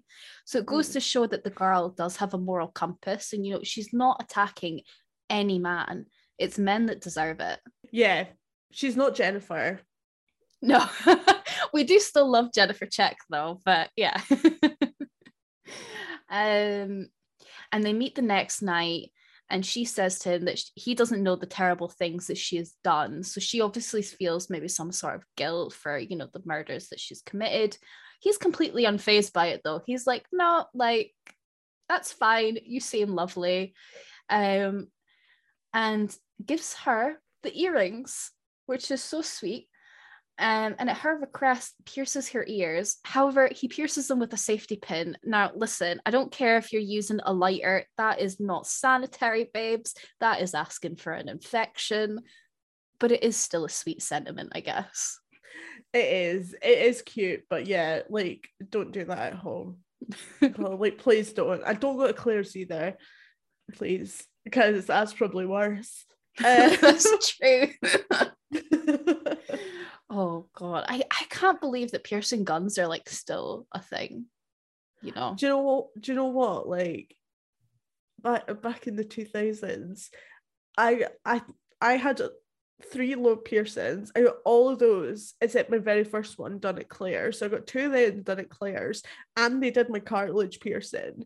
Just because, like, my mum clearly didn't know any better. So when I was like, I want my cartilage done, she took me there, and every piercer I go to, like, to get something else done in my ear, they're always like, that's done wrong. And I'm like, yeah, I know. Like, what do you expect me to do about it now? I got it done when I was 12. Like, I saw something fun that I know this is on a tangent, but there's a YouTuber that I adore. It's called Rolly. Oh, yeah, love him. He does these piercing videos, and he put one out recently, and there's loads of people in the comments that talk about their experiences, and there was a girl on it, and I can't say if this is for sure or not, but there was a girl in the comments of his last video. It's been like liked and shared loads. She said that she worked at Claire's, and the only training that they got for piercing was a half an hour, and they used the piercing gun on a teddy bear, and then she was like, off you go. Oh my god. Yeah, like, I saw something similar to that. It was like someone saying about their training at Claire's, and they used the piercing gun on a bit of cardboard, and that was her training, or their training. I'm not sure what gender they were. So yeah, it's really scary. Go to actual piercers who have apprenticeships and work really hard for years to be able to put needles in your body. Exactly, they're the experts. So that's the PSA of today's episode. So she eventually leaves, and then we meet a character called Atty, who is a prostitute who worked for Saeed. So it is kind of implied that he's like a pimp as well as a drug dealer. So we can kind of assume that the girl that we first saw in the start is also like a sex worker, a prostitute, and she's followed at night by the girl, and they retreat to the prostitute's apartment, and the girl gives Atty the payment that Saeed owed her. So because obviously he'd owed her a significant amount of money, she gives her the money, and they have a conversation during which the girl realizes that Atty no longer remembers what it is to feel desired and to feel loved, and it's really quite a sad scene. And then she leaves. What did you think of this whole scene? I think it will be, unfortunately, highly relatable to a lot of people.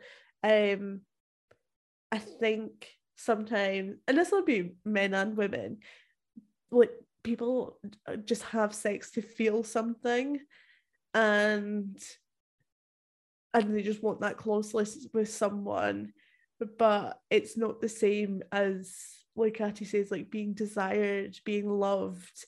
It's this very short-term transactional thing that, depending on how it goes, can leave you feeling really like dirty and gross sometimes. Like, I know I've been in those situations before, so yeah, I think unfortunately relatable. Yeah, exactly. You know, we never shame anyone for, you know, your body is your right, your temple, if you will. You can choose what you want to do with it, and if you want to sleep with lots of people, you can. If you don't, you don't. Like, you know, everybody, that's the power of, you know, having a right to your own body. If people consent, as long as people are consenting, great, you're not hurting anyone, go have fun. But as you said, if you're looking for something else out of it, which it isn't, I can imagine it can be quite heartbreaking.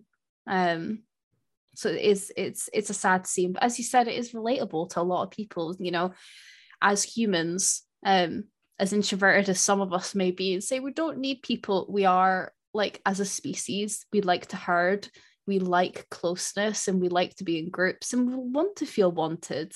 And sometimes people see sex as a means of having that, but sometimes, as you said, it's just a fleeting moment, and then reality kind of hits you again after, and you're like, oh shit, That's it. It's like after the kind of initial dopamine serotonin rush or whatever of like having sex, and then it's gone, and then you're just on your own again. And it's like after a certain period of time, it doesn't hit the spot like it used to. And I feel like that's where Atty is at. Like these like transactional moments with other people, they're just like not making her feel the way she once did, and it's because she needs something more tangible and not these one night stands, basically.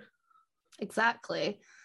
And the girl doesn't judge her for this at all. She sympathizes for her as well, and is trying to give her a means of getting out by giving her the money that she's rightfully owed. Then after this, we go back to Arash's dad, who's going through withdrawal. And like at first, like the thought of the scene, it sounds quite humorous, but it is actually a very heartbreaking scene. The poor cat is like standing around, and he believes that the cat is his dead wife. Like he's going through these hallucinations, and he's like chucking all the like photos of his wife and everything like that. And it's pretty heartbreaking, actually. I don't know if you thought that. So I know sometimes, like, especially last week, we laugh at stuff that we really shouldn't. And this kind of sounds like it might be one of those scenes, but it actually isn't. For me anyway, I actually find this pretty sad. Yeah, like see withdrawal scenes on TV shows, I always find them quite hard to watch because it just seems like the most awful experience ever. And again, it's like I don't think anybody takes drugs, alcohol, whatever, with the intention of getting addicted to them. It's just something different in the chemical makeup of someone's brain that makes them an addict or not. And then to see somebody go through such excruciating physical, mental, emotional pain to try and get off it, I always find it really hard to watch. Yeah, it's heartbreaking. And I'm even thinking, like, looking back at Euphoria as well, like that was so hard to watch, especially this season. Some of those withdrawal scenes and stuff like that, as you mentioned, it's you have to feel for people because the agony that they're going through is just undescribable. Arash finds his dad obviously suffering from this withdrawal. He's like throwing all these pictures, he's destroying the place, and he's kind of at this point throwing his hands up, and he's kind of like, I'm done with you. Like I've done what I can. And he gives him drugs and money, throws him out, telling him to take the cat with him. He's like, you can go, you take the cat. If I were him, I'd have kept the cat with me. I don't think I would give my cat to somebody that's going through withdrawal, but fair enough. And Hossein goes to Atty's place and forces her to take heroin with him. This is a really hard scene to watch, actually. She clearly doesn't want to do it, and he's like, we're going to have a good time. We're going to have a good time. She doesn't have any say in the matter. He forces her to do that. And after this, the girl shows up, sees what's happened to Atty, and kills Hossein. So what do you think of this? Because, like, as we mentioned, we've felt sympathy for him, but then he's inflicting what he's been through on someone else. So do you feel like his death is justified? In terms of the girl being a de facto protector of Atty, she sees Atty in danger. She's going to deal with the person who put her in that danger. But again, he's kind of this like morally grey character. Like obviously what he did was wrong. It's kind of implied that maybe Atty used to be an addict as well. Like I got the impression that maybe this was something they used to do together at one point. But he ties her up and injects her, and it's really fucked up. It's another really hard scene to watch because she's saying no, and there's nothing she can do about it. And I think as well she feels in a bit of a bind because this is someone she likes, maybe cares about, and I don't think she wants to do anything violent to him, like shove him away. So she ends up in this situation where she has this thing injected into her. And when I was watching it as well, it's like he's high, and like I got the impression anyway she was a former addict. I don't know about you, but I was getting really paranoid that he would like inject her with too much drugs and then kill her, because I like obviously I don't think that was his intention. Like we don't know the purity or anything of these drugs, and it's just like any little thing, like he could actually accidentally kill her. So it was like actually really nerve-wracking to watch, because you don't, you know, I was just like, oh my god, he's gonna kill her by accident, when he just wants someone to be high with. But you know, he shouldn't have been injecting people when they don't want to be injected. Yeah, exactly. I also got the impression that Atty was probably a former addict as well. They've maybe done this together before. It's interesting because it's, I mean, with the first death with Saeed, we all feel like he deserves that. And it was kind of like, yes, yeah, you go, girl, like he deserved it. But for this, it's like, I can kind of see both sides. What he did is horrific and it's wrong and it's not right. I feel like he was looking for some companionship in Atty, because he's thinking about his dead wife and he's just wanting someone to be with. And I was really worried that scene was going to go into a sexual assault or a rape as well. Like I was a bit like, is that the tone it's going to take? But it wasn't. It was just he wanted somebody to be high with, which I'm really glad they did that, because, you know, there was with Saeed, there was the sexual undertones and him like harassing women. So I'm glad that this bit took a different route. But yeah, I think it's one of those ones where it's kind of like you could debate it for hours, you know, which is what I like about it. Like, say, morally gray. There's no kind of right or wrong. Well, right or wrong. So after this, as the girl kills him, Atty helps her dispose of his body, tells her to take the cat and leave. So it's the next morning, and Arash discovers his dad's body. He's really distressed, and he runs to the apartment of the girl and begs her to run away with him. He wants to get out of Bad City. She's gathering up her things. The cat comes back, our favorite, the main character of the film. And Arash realizes that she had something to do with his father's death, because at this point he doesn't know what's happened to his dad. He's maybe assuming that he took an overdose because he did leave those drugs and the money there for him. That would be the first thing that you think of. But he still goes away with her anyway. So Arash and the woman drive off together. But he pulls off to the side of the road because he's really unsure what to do at this point, because, you know, this person has killed his father, or at least he thinks so, but at the same time he knows his dad also wasn't a perfect person either. So he's really kind of stuck between a rock and a hard place.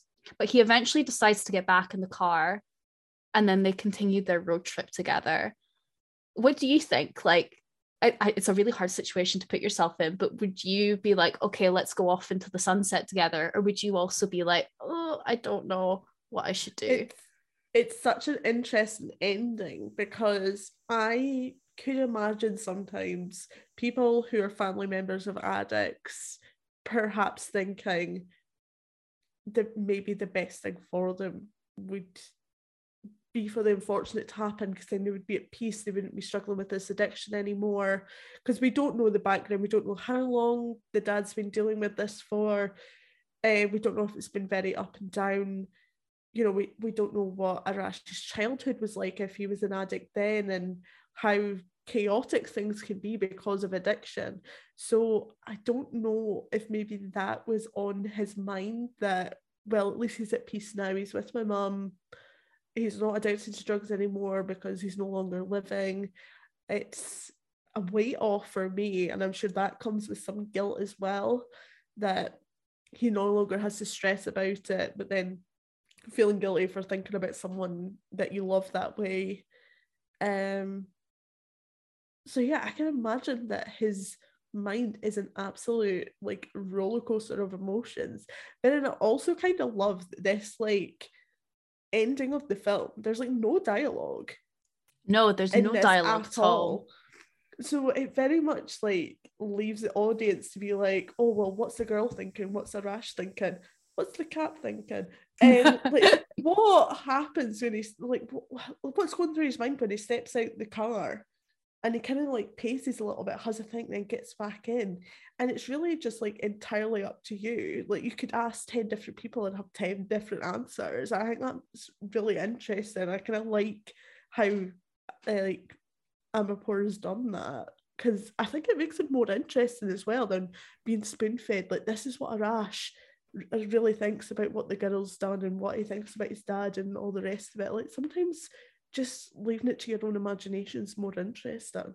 Yeah, exactly. The audience definitely isn't spoon-fed in this film. You're kind of left to your own imagination, your own devices to kind of think what the characters are thinking in that moment. You know, you're not told it.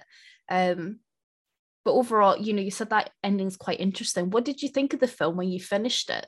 Like, what were your thoughts? Did you enjoy it? Were you just like, what was this? Or I did enjoy it, but the only thing was I was kicking myself that I maybe didn't watch it twice before reviewing it, because there's a lot more going on in this film than you think, and I think it maybe needs that second watch to take it all in. But I did really enjoy it. It's like very different. Like I said, even from the description, it's like this was nothing like what I was expecting to watch at all.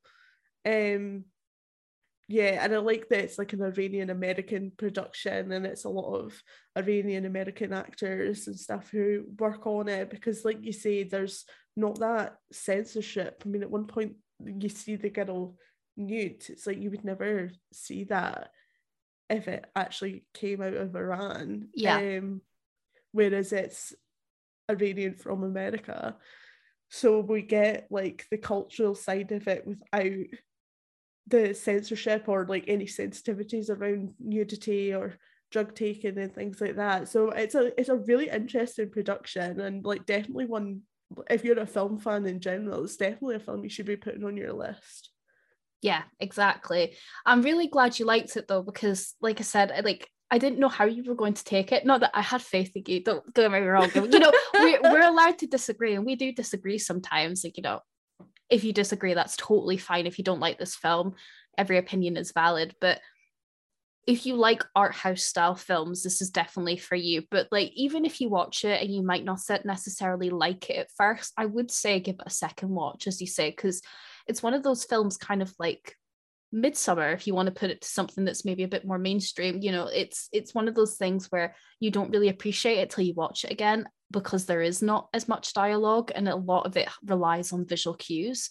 And I think going into it, knowing what had happened, you can maybe pick up things again and pick up things that are going on with characters, and because you know a little bit more about their history and background. We'd mentioned already quite a lot of the like trivia and stuff like that, but a couple of things that I want to mention as well as the themes of the film. We've talked a lot about the director, Anna Lily Amirpour, and she talks a lot about the mythology of vampires, saying that, you know, a vampire can be so many things: a serial killer, a romantic, a historian, a drug addict. They're kind of all in one. And she really wanted the protagonist to be this kind of like anti-hero. And she roams the streets at night without being concerned for her safety, subverting the implication of the film's title. Because when you hear that a girl walks home alone at night, you know, as women, we're told all the time, don't walk home alone at night, or if you do, and I do this, you know, you have your keys in your hand, or you have your location on for your friends. It's always that thing where we shouldn't have to be scared to walk home at night, but it's very much a thing. You know what I mean? Yeah, definitely. Like, from the title of this film, you would maybe actually think it would be like a rape revenge or something. Yeah. But yeah, it totally subverts your expectations. Like, this girl who's walking alone at night, you know, has nothing to be afraid of. Everyone should be afraid of her. Exactly. And then in terms of the genre of this film, so apparently it's inspired by a genre called spaghetti westerns, featuring like a mysterious lone anti-hero that's like a bit of a vigilante. But this is it reimagined, because the genre 9 times out of 10 has a male lead So it's very rare to have a female lead. So that's why Anna wanted to do that and have it as like this Western vampire film. It's also quite like German expressionism, so it's inspired by Nosferatu, and I definitely get those vibes from it as well. I've never seen anything like this. It's so unique. I feel like it blends a lot of different genres, and it's not what you would think of when you think of a vampire film. So yeah, is there anything else you want to say about this film? And to be honest, we could probably do an episode just on this, but I've kind of said like everything I want to say. I don't know if there's anything else, like your thoughts on this, or are you wanting to get into the box office and the ratings? Yeah, let's get into box office and ratings. Cool.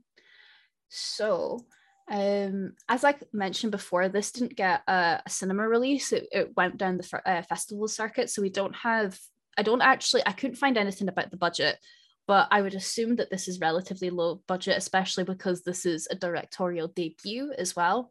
But it did manage to gross $628,000, which is pretty good. I mean, it's over $500,000, and considering it's a festival film, I think it's found quite a bit of success. Now that it's on Prime, I would love to see this on Shudder, to be honest. I think it should get on Shudder. I think it has done well, but I feel like it gets talked about a little bit more now in the horror community, but it's still really underrated. I mean, I think this is an underrated film. It's an indie film, but it's still underrated. Yeah, definitely. Like, I feel like this is on a lot of like the art house kind of streaming services like Mubi and things like that, and I agree, like I really think it could do with being on Shudder so that more people give this a watch, because yeah, I think it's like very much got its art house audience, but it needs its horror audience as well, because at the end of the day it's a vampire film, it is a horror film, and like horror film fans should see this. Yeah, exactly, especially if you're a fan of vampire films, if you're a fan of like early like 20s, 30s, 40s horror, I think this would be right up your alley, in all honesty. And in terms of the ratings, this actually did quite well, which I'm happy to see. So I mean, in terms of IMDb, they gave this a 6.9 out of 10, but Rotten Tomatoes, the critics fucking loved this film. They gave it a 96%, the audience gave it 75%, and Metacritic gave it 81%. So overall, even though it is rather underrated, it is well received. But Lindsay, what are you going to give A Girl Walks Home Alone at Night out of 10? I'm going to give this film a 7 out of 10. I love the cinematography in this. I love our vampire character who goes out like seeking justice for this woman that she's like a guardian angel type figure for. I feel like we could all, like, there's a lot of women out there who kind of wish they had a vampire guardian angel who takes out men who are horrible to them. I think this is a must watch if you're like big into film. Like, not everyone's gonna like this. There's kind of a lot going against it in that it's like it's black and white, it's foreign language. But if you're like really, really into your films, you really need to give this a watch, because it's like one of the most unique films I've ever seen, and you should definitely watch it. Exactly. No, that's good. I'm happy with that rating. I'm gonna give it a little bit higher. I was kind of going back and forth on this because I was like, should I give it a really high score because of the lack of dialogue? But I think I don't miss the dialogue in this. I mean, you have to work to watch this film, but I think you do reap the benefits of it. I think this is so unique. I've not seen anything like this. So I'm going to give it a 9 out of 10 because I really, really enjoy this film. And I think it more people need to watch this and more people need to give it love. It's a feminist film. It's an art house style film. And, it's written and directed by a woman. So I thought, great film for Women's History Month and Women in Horror. So I'm really glad we had the opportunity to watch it. So yeah, 9 out of 10. But on that note, that's the end of this week's episode, folks. I hope you enjoyed. Next week again is going to be a bit of a surprise. We're teasing you this month. Sorry, not sorry. But yeah, we will be off gallivanting next week as well in Newcastle. So I'm sure you'll have some stories from that. But yeah, unless there's anything else you want to say, Lindsay, shall we get out of here? Yeah, let's get out of here. Let's get out of here. Right. Enjoy your week, folks. Stay spooky. Have a great one.